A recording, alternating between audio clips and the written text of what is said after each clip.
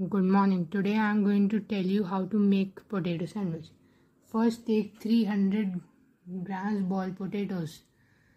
To mix a bowl, add half teaspoon grated ginger, 1 green chili chopped, it is optional, 1 tablespoon chopped coriander leaves, half teaspoon red chili powder, 1/4 teaspoon salt adjust to taste, 1/8 teaspoon turmeric, 1/4 to half teaspoon garam masala adjust to taste, half teaspoon coriander powder, pour 1 to 2 teaspoon ghee or oil over the spices. I prefer to use hot ghee as it helps to bring out the aroma of the other ingredients used. However, it is optional. Mix up everything. You can add lemon juice or amchur now. Add mashed potato. Mix up everything well. Taste test and add more spices, salt or lemon juice to taste.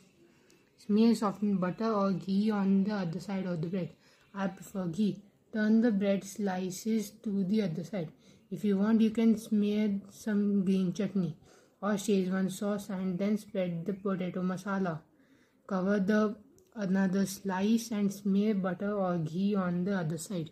You can also smear chutney or sauce on both the slices.